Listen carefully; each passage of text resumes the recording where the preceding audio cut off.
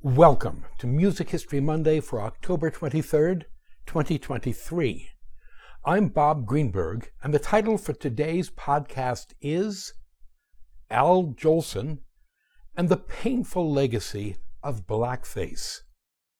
If you haven't already, please consider joining me on my subscription site at patreon.com/RobertGreenbergMusic, where I blog, vlog, podcast, pontificate, review, and bloviate 4 to 6 times a week.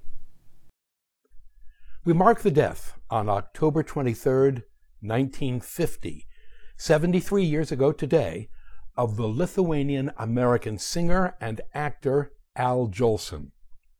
Born Asa Yoelson on May 26, 1886, in the village of Srednik, in what was then the Russian Empire and what is today Lithuania, he died of a massive heart attack in his suite at the St. Francis Hotel in San Francisco at the age of 64. He was playing cards with friends when he collapsed. His last words were, quote, "Oh, I'm going," unquote. Singing ran deep in the Jolson clan. Jolson's father, Moses Jolson, was a cantor. The family immigrated to the United States in 1894 when young Asa was 8 years old. Jolson grew up in Southwest Washington, D.C., where he began his career singing on street corners. From there, it was on to burlesque shows and performing on the vaudeville circuit. In those days, entertainment, local retail, and professional sports were among the few American industries open to immigrant Jews. If this sounds painfully familiar to Black Americans, well, so it should. Equally painful is that by 1905, the 19-year-old Jolson began appearing in Blackface, a holdover from the minstrel shows of the 19th century. Jolson wasn't the only performer working in blackface at the time, but he became the best known of his generation, the so-called king of blackface.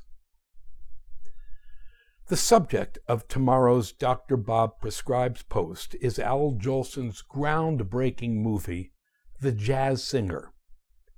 Given that The Jazz Singer concludes with 2 musical numbers featuring Jolson in blackface, I feel that it's important to broach this topic, blackface, here and now.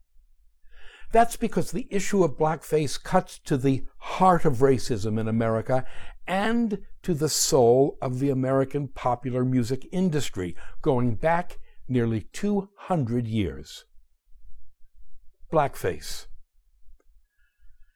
My views on this subject have, evolved a lot. There was a time when I was a young man, and we're talking decades ago, when I didn't think much about blackface one way or the other. Having grown up in the American Northeast, I was surrounded by all sorts of racial and ethnic stereotypes, and to be concerned about them seemed the height of oversensitivity and humorlessness. So, growing up where and when I did in the late 1950s and 1960s, I experienced a degree of casually insidious racism that conditioned me, and I dare say most of my generation, to accept a degree of bigotry that would be considered far out of bounds today. For example, the cast-iron black-faced lawn jockeys that dotted the front yards of my South Jersey suburban neighborhood. Another example, the book Little Black Sambo, which was on every toddler's bookshelf, as were the books by Dr. Seuss, that would be Theodore Seuss Geisel, 1904 to 1991, many of which featured cartoon images of Black and Asian people that make us cringe today. High-end comedians regularly appeared on network TV variety shows like Ed Sullivan, doing routines that today would be considered irredeemably offensive. For example, Buddy Hackett's Chinese waiter bit, and Bill Dana's "My name is Jose Jimenez. Some old fogies among us today might assert that the 1950s and 60s were better times, claiming that during those good old days, we knew how to laugh at ourselves. But in fact, we, meaning here straight white people, weren't laughing at themselves. No, they were laughing at other white people who were making fun of Asian people, Hispanic people, gay people, and in the case of those wearing blackface, black people. When I was growing up, blackface imagery was still everywhere to be seen, in the movies, on television, in books and magazines, and at Halloween parties. I took the presence of blackface for granted and was utterly unaware of its origins and how profoundly upsetting it had always been to black Americans. Writing in 1848, about blackface performers in the increasingly popular minstrel shows of the time, Frederick Douglass, 1818 to 1895, characterized blackface performers as, quote, the filthy scum of white society, who have stolen from us a complexion denied to them by nature, in which to make money and pander to the corrupt taste of their white fellow citizens, unquote. In dealing with this issue of blackface, I will apologize up front if I get preachy or sound self-righteous. In fact, I've spent a lot of time thinking about this, and I want to share my thought process with you. Archetype, stereotype, and caricature. I would begin by drawing what I believe to be some necessary distinctions between archetype, stereotype, and caricature. In order to do so, permit me to refer to my Music History Monday post for February 17, 2020, which was entitled, The Case Against Madame Butterfly. Please, bear with me. February 17, 2020, marked the 116th anniversary of the premiere of Giacomo Puccini's opera, Madame Butterfly. I used the opportunity of that anniversary to rebut a recent article in the New York Times, an article that had accused the opera of racism and cultural appropriation in its dramatic and musical portrayal of the young geisha Cho-Cho-san, who is Madame Butterfly. In doing so, I accused the author of the article of making a choice, of choosing to be offended by an archetype, the archetype being that of a 15-year-old and later, at the end of the opera, an 18-year-old Japanese geisha. Here's the gist of what I wrote in that blog. Statement.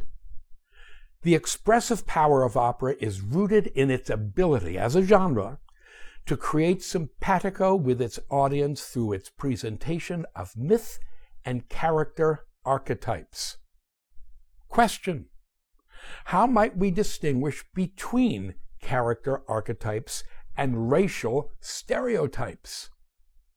Definitions. An archetype is defined as, quote, a very typical example of a certain person or thing. Types that fit fundamental human motifs, unquote.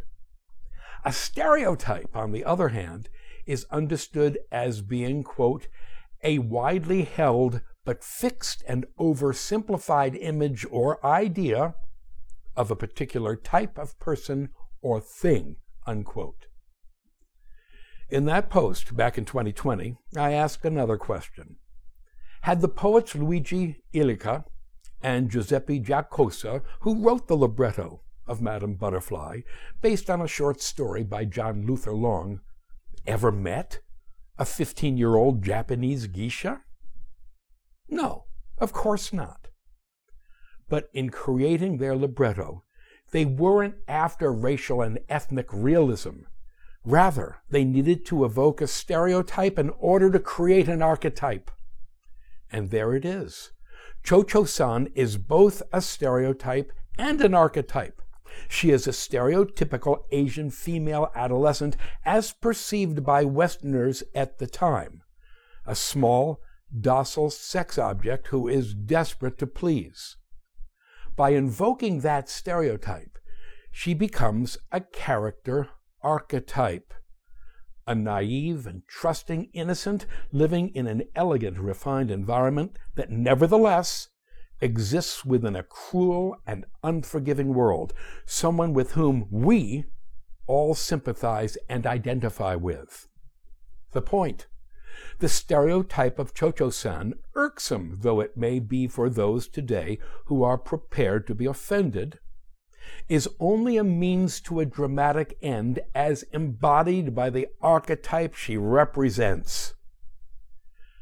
To those arbiters of moral rectitude who would claim that an opera like Madame Butterfly serves primarily to perpetuate racist tropes, I would say you are absolutely wrong.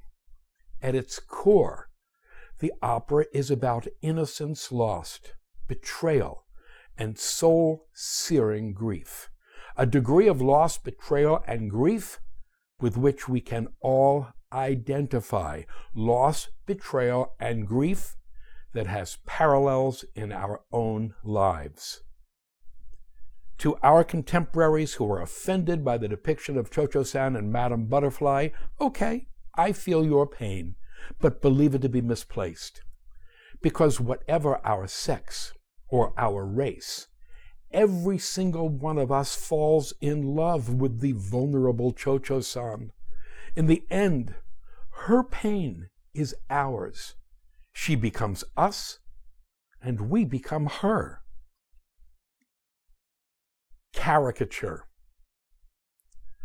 We would now observe that Cho-Cho-san is never depicted as a caricature. Again, let's define the word. When used as a noun, a caricature is, quote, a picture, description, or imitation of a person in which certain striking characteristics are exaggerated in order to create a comic or grotesque effect, unquote. When used as a verb, to be caricatured is to be parodied, satirized, lampooned, made fun of, mocked, and ridiculed. In the blog version of this post, I put those final 3 synonyms in italics because caricature is often used to actually dehumanize its subject by making fun of them, mocking them, and ridiculing them. Caricature and dehumanization.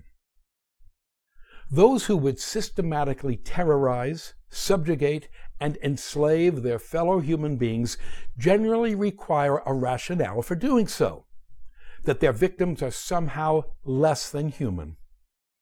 A person dehumanized is a person who can be labeled as an outsider, as a barbarian, as an animal, even as a bacillus.